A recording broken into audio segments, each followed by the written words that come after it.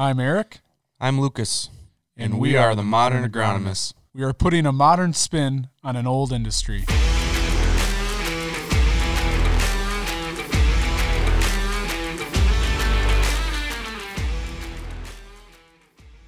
All right, welcome back to the show, guys. Today we have Dave Wilkens from Random Lake, mostly a cash grain farmer. Also joining us is Chris Reichert from Country Visions, our protege in the co-op. Let's start off, Dave, why don't you give us a little background and tell us a little about yourself, where you're from, and what you do. Well, I guess I started farming back in 78, and we started out on a rented farm, milking cows. In 88, we bought the farm we're on now, and in 2011, we sold the cows and basically strictly went into crop farming then from there on. So I believe Chris mentioned you farm with your son as well? Yeah, he's part-time farmer. Part-time farmer, all right. He's an agronomist. Well, I think that's what he is, for Golden Harvest. We farm pretty much together. He's got his land, I got mine, and we just work together. What are your primary crops you're growing? Corn and beans and wheat. A little bit of oats, but that's basically it. So you mentioned you started in, what year did you say you started? 78. Was that a family business No, you got actually, in, or started by yourself? I bought a herd of cows year after I got out of high school. And we did have cows. My dad sold them to my brother when I was a sophomore in high school. And then he moved away. He moved up to Malone. And then after high school, I worked for another farmer for about a year, and then I bought a herd of cows and started milking cows on a rented farm till we bought the farm we have now. How many cows were you milking back then? Back then, 32. 32? Yep. What'd you end at? 60. 60? Yeah. So from then to now, you obviously sold the cows, so you're not taking any of the crops for forage really anymore. No. How have you changed your practices since you've got rid of the cows? Well, once the cows left, we were starting with no-till before that. We have a farm 10 miles away, which would have been the farm that's been in our family for over 100 years. And my dad passed away, and then the kids grew up and went off to college, and I had to speed up on planting because we still had to take care of the cows. And so we started the no-till down there, so I could go down there, plant, and come back home. And that's how we started for the most part. And but once the cows left, then we went to 100% no-till. We were doing no-till at home. We did a lot of test plots. I'm not sure if we did it for Pioneer and Monsanto. It was just for Monsanto. And so we were doing those at home before we sold the cows. And once we sold the cows, then we went 100% no-till. Mm-hmm. What are some of the changes you've had to make to your equipment over the years to go exclusively no-till? Well, basically only need a planter. We still have everything else yet. We haven't gotten rid of it. The plow still sits in the shed, the chisel plow, the field cultivator, the disc, and periodically they get used, rent a land or something. We have to fix something. But basically we go out there and plant. We bought a sprayer, so we plant and spray for the most part. We bought the combine after the cows left also. So we do our own combining now. Mm-hmm. Was the time constraint the only thing that made you go to no-till, or was there other? Hated picking stones. I hear you there. I mean, it wasn't, even the time was some. It just sickens me when I see the erosion washed off of fields. I wouldn't consider myself an environmentalist, but I consider myself a conservationalist. It bothers me when I see these fields just washing, or I see the water running off of our fields, and you could drink it. It almost looks like when the snow is melting. Mm-hmm. And then you see other places where it's just brown coming down ditches, and we only get so much topsoil. Right. That's the most important thing that we have right now. So that was probably more that and the time constraint. So first starting out there, was there, I've heard, starting no-till, it's a different animal as far as the way you're used to thinking of things, so on and so forth. Did it take some years at all to get in where you felt really comfortable? Or did you just kind of jump in and everything was kind of just worked its way out? I'll be honest with you. I'm still not comfortable 100%. You get done combining in the fall and you see everybody else out there chisel plowing, and my son sent me a video of somebody plowing the other day. I thought, oh, that good old days, turning that black soil over. Now it's gotten to much easier. It was difficult for a long time to not do tillage. But every time we harvest, our yields consistently go up. It's worked for us tremendously. Have you had to make much investments in planters, or has that kind of been the same, or have you just slowly kind of improved just as stuff gets wore out and you need something different? Well, we started out with a John Deere 7200 4-row planter, and that's when we no-tilled our first corn. And I think the first thing we put on was no-till coulters. Well, then we had to update the fertilizer openers to make that work, and then we needed the row cleaners, and then you need the closing wheels. So we basically are we switched over since then to a Kinsey because I wanted to be able to plant beans. We went to plant beans and corn with the same planter, not have to have two planters.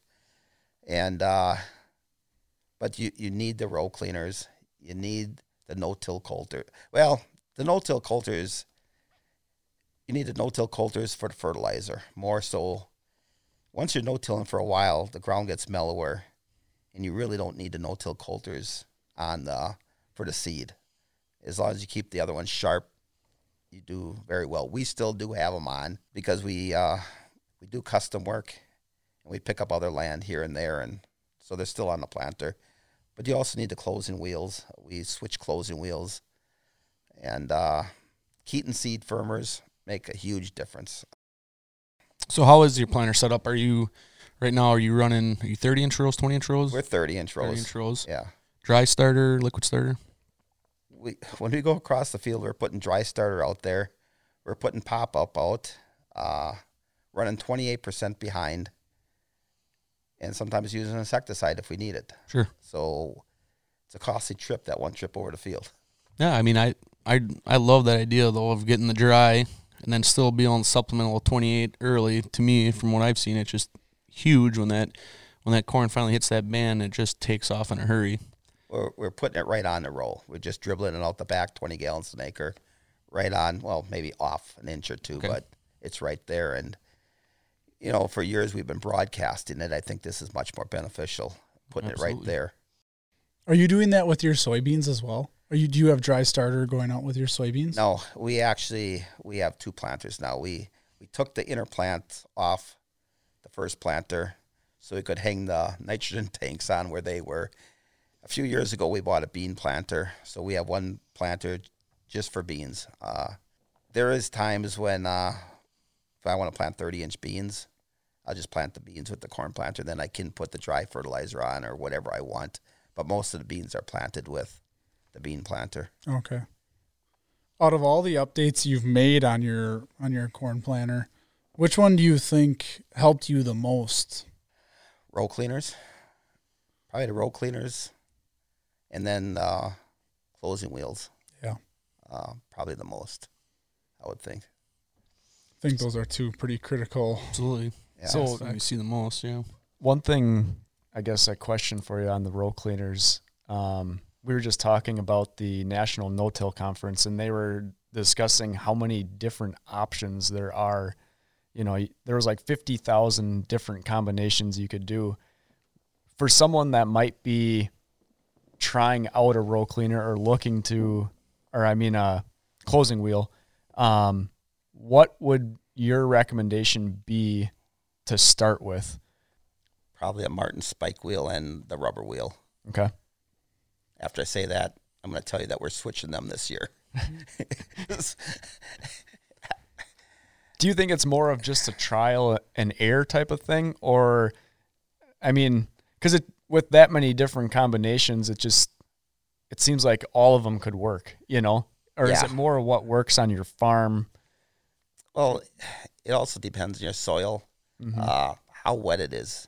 Basically, in no-till, we are constantly planting into wet ground, and that's our biggest problem with the closing wheels. Something that's going to clean, and we're going to switch to S&I has one out there that we're going to switch that this year again, and we're hoping for a drier spring. The last time we had them on there, we had a very wet spring, and we kept having them plug up. I think they're going to work better if it's a little bit drier.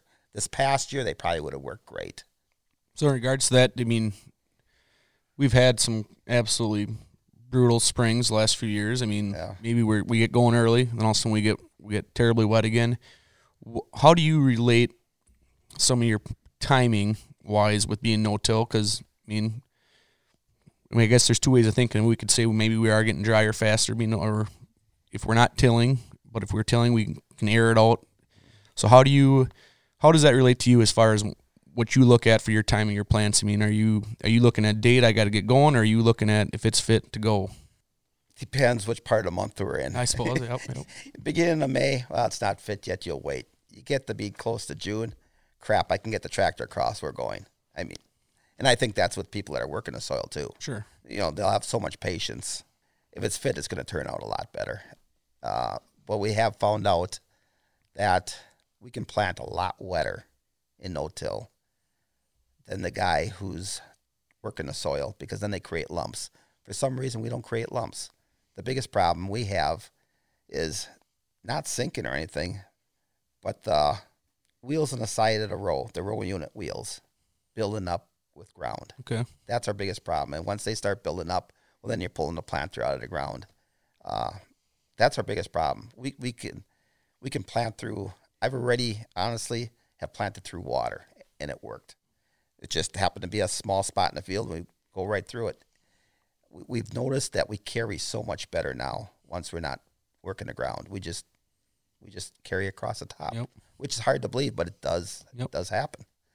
And we've seen that even with our sprayers going across no-till ground, standing water where on conventionally tilled, you don't dare do it. Well, no-till, we can usually get it skip right across it. Yeah, even combining in the fall, the same thing. It carries so much better. Do you see, if you have any ponding, do you see that going away a little bit quicker since you've switched some of this? We don't have a lot of ponding at all no more, but it doesn't dry out.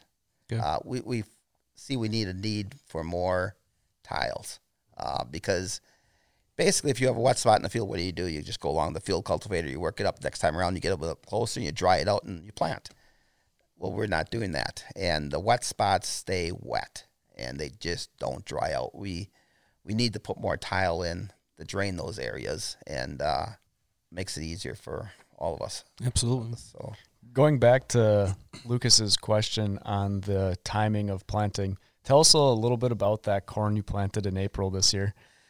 Well, it stayed in the ground for 4 weeks. Planted on, I think, the 26th of April. It was a Sunday, and it took 4 weeks for that to come out of the ground.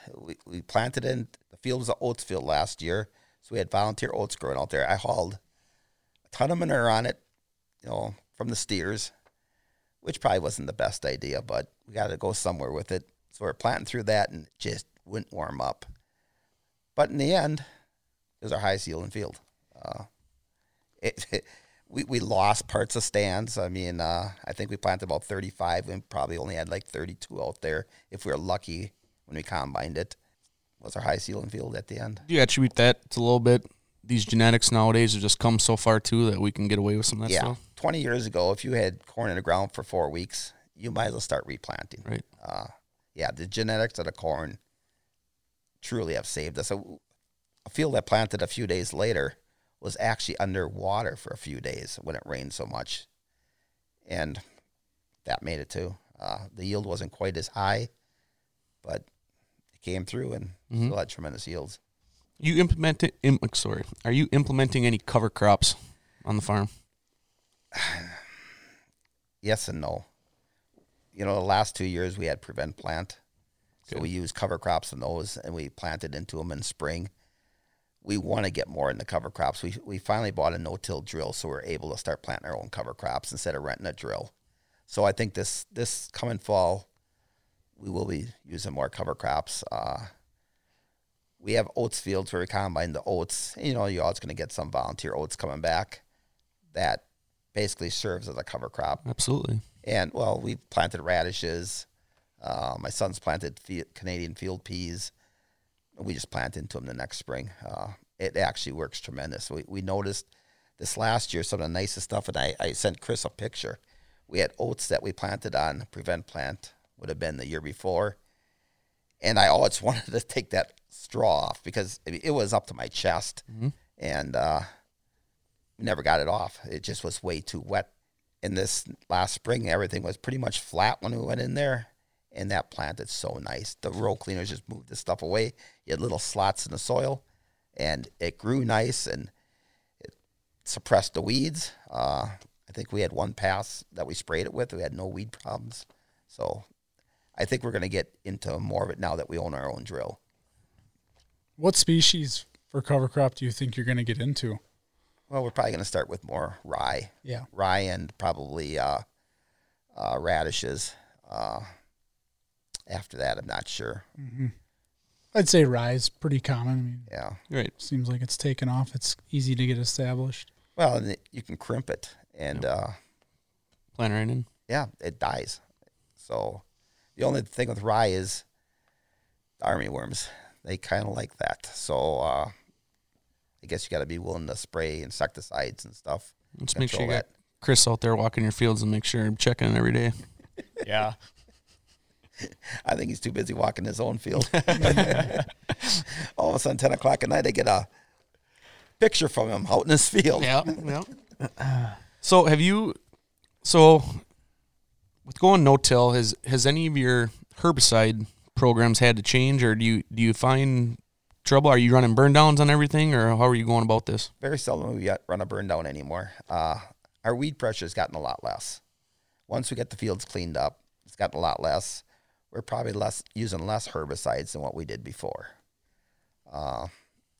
We're using better herbicides. We've never been the one that, okay, we're going to spray Roundup. We've always used Roundup, but we use a lot more stuff too. And multiple modes of action. And yeah, and that we spend a little bit more probably, but not use quite as much. And it's worked. It's worked great for us. I think that's pretty critical. I mean, if you're going to allocate your dollars to herbicide, I think at least get something that's going to give you some residual or has some power behind it instead of, yep. I like your hat. Definitely like your hat. Yeah. You got any specific advice on no-tilling, or not no-tilling in general, just starting out with on some of this, like we talked about, some cooler ground, or, I mean, am I picking up on, like you said, maybe when fields are fit, if you can wait, doing something like that? Because we kind of already covered the whole timing thing. Well, I guess one thing I could add, the easiest thing I think it was for us to no-till is corn into alfalfa. It's probably the easiest thing to do is plant into alfalfa. It works tremendous. It's almost foolproof. Everybody talks about the first thing you should know. The first thing we ever did no-till was wheat. We no-tilled wheat into alfalfa fields. And then we tried no-tilling corn, which worked. And they all say, well, you should no-till beans in the corn. We find that to be the hardest thing there is to do. It's much easier, I feel, to no-till corn in the soybean stubble than it is to no-till beans into corn. That's stock out there. There's a lot of stuff out there. And we plant in 15-inch rows with the bean planter.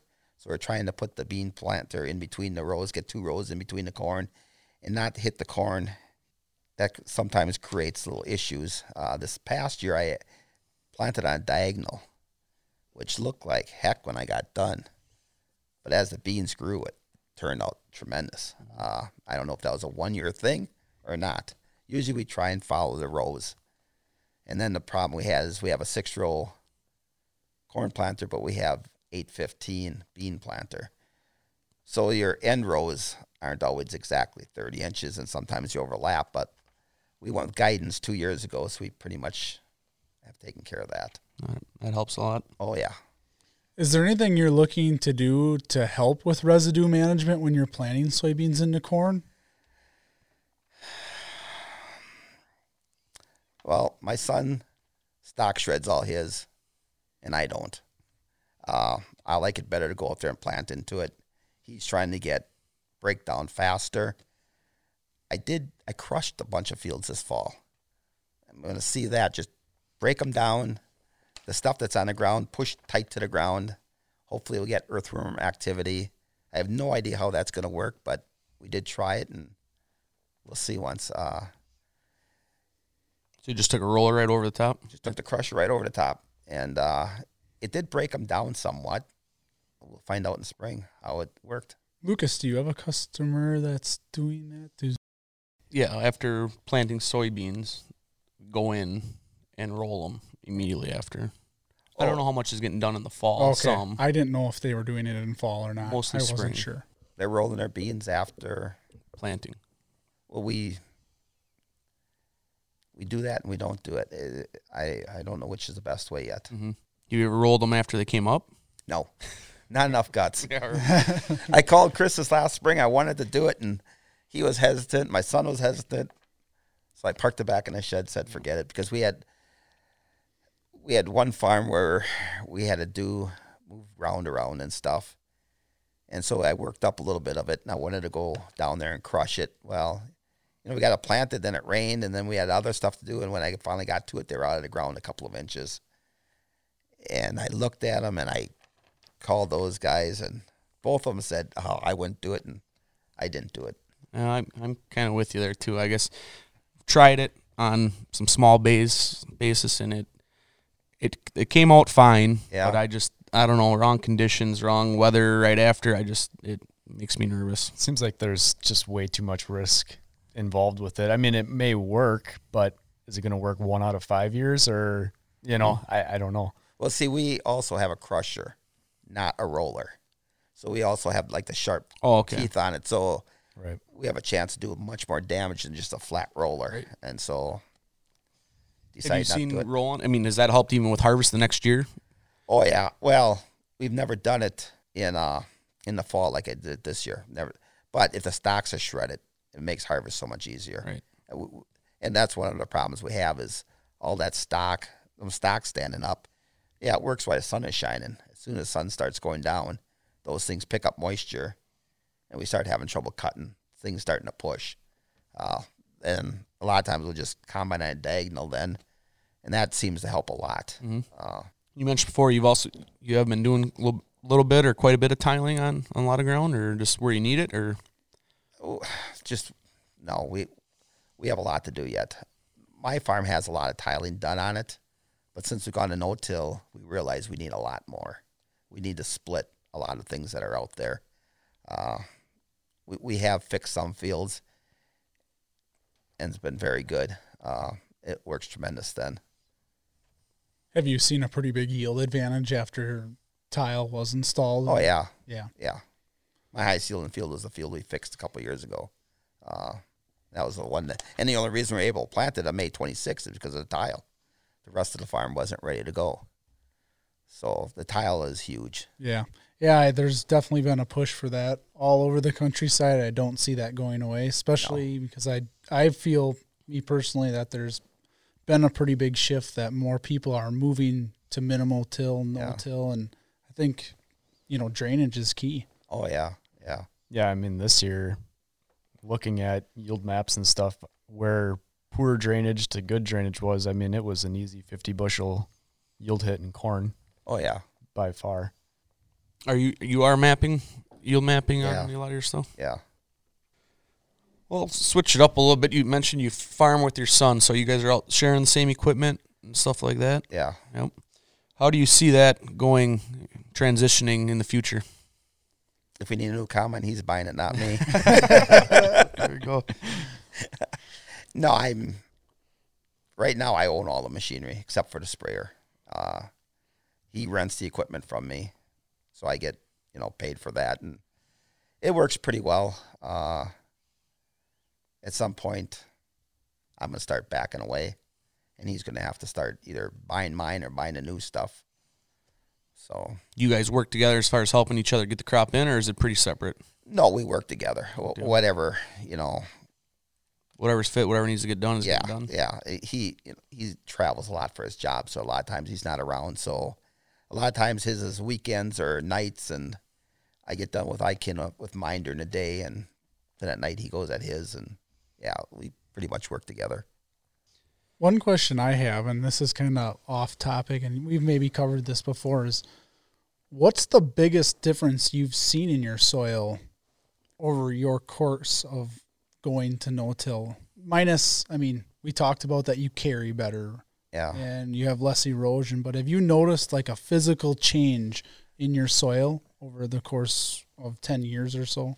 Well, you can go out there and you can grab a handful of dirt, and it's not all compacted. It's just, that's the biggest thing I noticed. I mean, almost a little more mellow. Yeah, it's more mellow. It's more forgiving.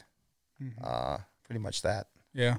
Which is important. I mean, the more days you have to have a corn planter in the field, the easier it is for you guys. It's not rush to slam everything in the ground. Well, it seems like we're getting less and less days. Yeah. Of being able to plant. For sure. I don't know. It seems like every year is getting a little bit shorter. You got to get more planted faster, and all of a sudden we're into June 1st, and it's like, wow, how'd that happen? Mm-hmm.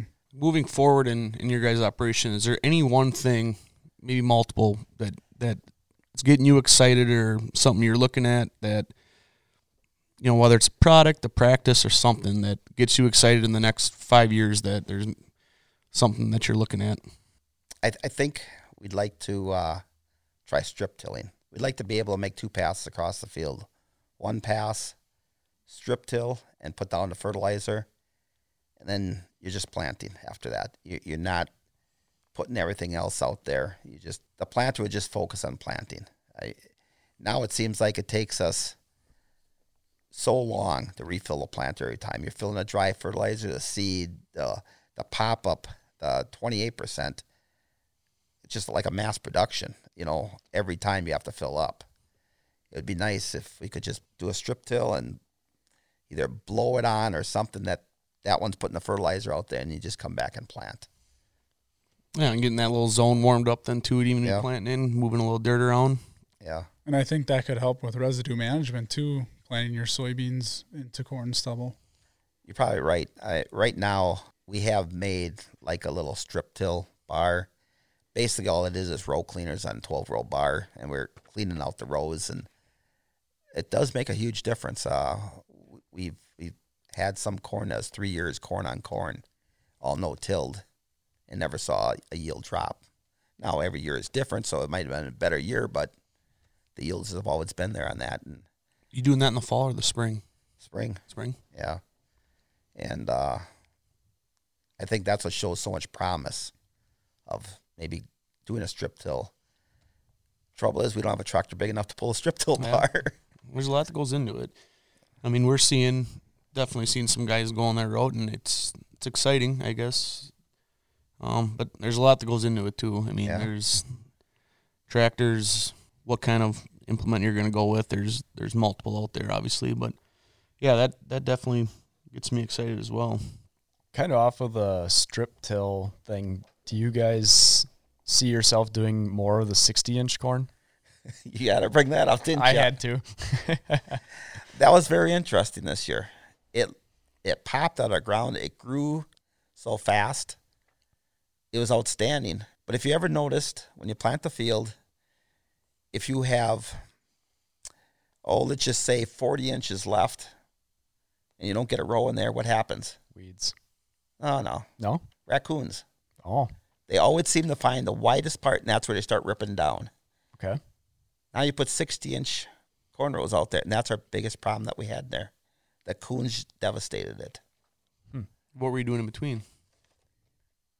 Were you putting out another crop or cover? No, we never got around to it. There was no cover crop in between, but they could just walk right down the rows, and they just devastated. So we took yield checks on it, but with all the corn that was ripped down and destroyed by raccoons, it's hard to really justify it. Gauge on it. Yeah, and it was only 3-4 acres that we tried, but that was our number one culprit in there. Right. So we would like to be able to put cover crops in there, but I don't think that would have stopped the coons neither. Right. No, it's exciting. I mean, always try something, see what ends up happening. Mm-hmm. Yeah, it was because basically we still had the same population. We just planted 2 rows 8 inches apart. So what would have that been? Like 52 inches between the rows. And it worked to combine it. It was the coon damage that we even planted sweet corn around it, hopefully they wouldn't go to the sweet corn. They didn't. Did you have trouble keeping weed control in check, or? That field had some problems, had some issues. But that was probably more our fault than anybody's else. It actually grew too fast, and that would have been Steven's field. And like I said, he travels a lot, and I think from one time to the next when he got home, it went from boom, boom. Yep. We couldn't get through it no more. And most of your spraying, you're doing 2 passes, did you say before? On corn, mostly only one. One for herbicide. Now we're spraying fungicides and stuff too. Oh, okay. So we are making more than 1 pass. But herbicide we've gotten away from. We're basically using 1 pass, and it's pre-emergence, and it's worked tremendously for us. What have you seen on the fungicide? Ask you each year, and it's maybe a little different? Well, my son will give you a better glowing report than me. That's so hard to gauge, the fungicide, unless you let strips in the field. Right. I have a hard time with that. We do use them. I don't spray everything with fungicide. We sprayed probably 60 or 70% of the corn. I did have a field where we sprayed the west half and not the east half. And the only difference I noticed is the east half was closer to the woods and I had more coon damage. But I didn't see a yield. Pick anything up? Yeah, it was hard to pick up anything on that. And I think we've seen that. I mean, based on years, I mean, 1 year might be just an absolute slam dunk, and the next year might be, I don't know. I guess I feel better that I did it maybe, and I don't know. But, yeah, that's something I think we've all seen. Yeah. Yep. Well, we put it on soybeans this year. I did. Steven didn't, and I thought I saw more of a help in the soybeans. Yeah. I think I know that's some of these chemical companies' big push is what they're really starting to hammer down is the soybeans even more than the corn piece. But, I mean, I think they both have their place. But well, I think a lot depends, too. The corn. I mean, I know DeKalb has in their book, which ones respond better. And that's the field where he sprayed half and half. That corn didn't show a large response to fungicides. Now, we did have, you had the 4480. Yep. And I made sure I sprayed that. Right. And the one field where we sprayed like half the field, but the headlands were all the 4480. And when I combined it, where we didn't have the fungicide, was down tremendously more. Was able to pick it up. Nope. But it was down more there. On the beans, did that push back your harvest at all? On the running fungicide on the beans? I don't think so. Not much. Maybe beans are so funny. Right. I don't think it made much difference. Did it mean any difference combinability at all? I guess I'm just throwing out some things that I hear for some growers sometimes when we start talking about it. I didn't notice nothing different. Okay. I don't think there was a problem with anything. I think most of the beans were frozen off by the time we started combining anyway. Okay. I think one of the things I've noticed myself with the fungicides is it seems when you start getting into these very high yield potential or you have that potential out there, it's maybe not so much about gaining yield, but protecting the yield you have. If you start getting into 250 bushel corn, a little bit of stress doesn't take a lot to knock it out. Oh, exactly. So if you want to maintain that yield, you kind of have to almost put the fungicides on so it doesn't have a bad day, and that, I would say the economics of it in the last few years was maybe kind of tough, but as we start to get into better commodity prices, you want every bushel really. So to me, it's something that should probably be going on. So you sold me again? Yep, sold you again. Oh boy, Chris. Yeah, actually last year we used a drone to spray our fungicide. What was that? I mean, we got someone in our area that's going to be starting to do it, and I guess I haven't seen it. I heard about it. It's amazing. I mean, they're just out there flying a drone. And how big of a drone was it? Like, how big of a thing were they spraying? Do you have any idea? 20 feet. 20 feet. But The drone was probably no bigger than 5 feet. Okay. It's fanned out. They maybe 20 feet above the corn, if that far. It worked. I did see streaks in our corn, though, the one field. Okay. Didn't notice nothing difference in the yield. The yield monitor didn't show anything. So. But visually, you've seen some candy or so. Yeah, I think I sent Chris a picture Yeah, of you it. sent me a picture of that. You could pick it out, and it probably would have, because he sprayed it 90 degrees to the rows. And that's probably why you could see it. If you'd have sprayed with the rows, I don't think you'd ever notice it, because all the other fields are sprayed with the rows. Mm-hmm. Never saw a thing in any other field, but I was the only one. So I'm thinking there's probably some of that everywhere. You don't get quite as good at coverage, but there was no streaks in the field when we combined that we could pick up with the yield monitor. And really, that streak was maybe a row wide. Probably. So Yeah. it wasn't huge, but No. No, it's interesting. It definitely, you could notice it, though, when you walked in there and looked at it. The corn where the fungicide, where you knew it was the heaviest, was healthier than the stuff on the edge of the fringe of it. You could pick that out real easy. So is that manual? Is that manually operated, the drone, or is that all programmed? Laptop. He programs the field into a laptop, and it flies. They could, I forget how many acres they could spray. They're only carrying like 3 gallons or something like that. But he could spray how much? Maybe it was more than that he was carrying. It wasn't very much. So they have to land a lot. And the biggest problem I see is that as the fields get longer, sometimes you run out when you're at the end, so you have to fly back instead of coming to the front. But I'm sure they'll figure that out too. Mm-hmm. I think one of our best investments that has nothing to do with the no-till is a guidance system. I was late in adapting to it, but this last year I finally got it down, and boy, that takes a lot of stress off. So you did this 2 years ago is when you implemented? We put it in 2 years ago, and, being the old stubborn guy I am, I just couldn't get the hang of it, and finally just say, forget it. Steven would plant his hit with it. Mine, I can see where I'm going. But this last spring, I got the hang of it, and man, does that take the stress off. You can plant a lot longer and a lot less stress, and that was good. Even, we use it for spraying, and there too, especially in season when you're dropping the foam down in between rows, and like, well, which row is that in? Mm-hmm. The guidance system on the tractor that was tremendous. You said take some stress off me, put some attention on some other things while you're making a trip that you can maybe observe. Or Yeah, I can make a phone call. Yeah, there you go. Send me pictures. No, it just not the staring. It makes life a lot easier. With having the GPS or, on your tractor, do you see yourself adding anything to the planter like row shutoffs or hydraulic downforce or stuff like that? I would love to do all that. We haven't done it yet. Maybe that'll be in the future. Shutoffs is a thing that we would like to get to. It's all costs money. Yes, it does. Mm-hmm. So I think money is better spent on keeping the planter in top condition. To me right now, I mean, every year we go through the planter. We're replacing, something's being replaced every year.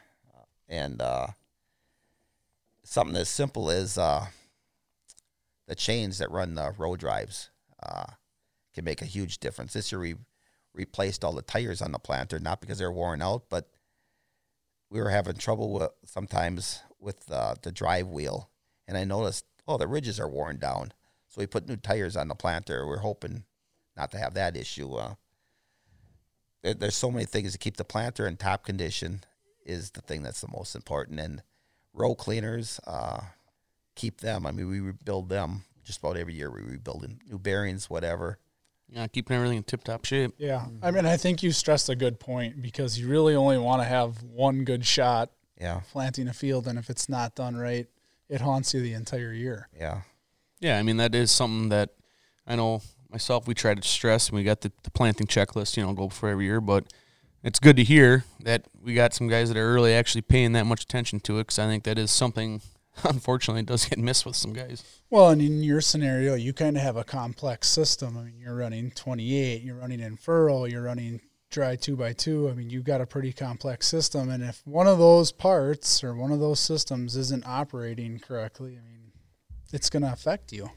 Yeah, it does make a difference. So thanks for joining us today, Dave. And we hope you have a successful 2021 cropping season. And that's a wrap.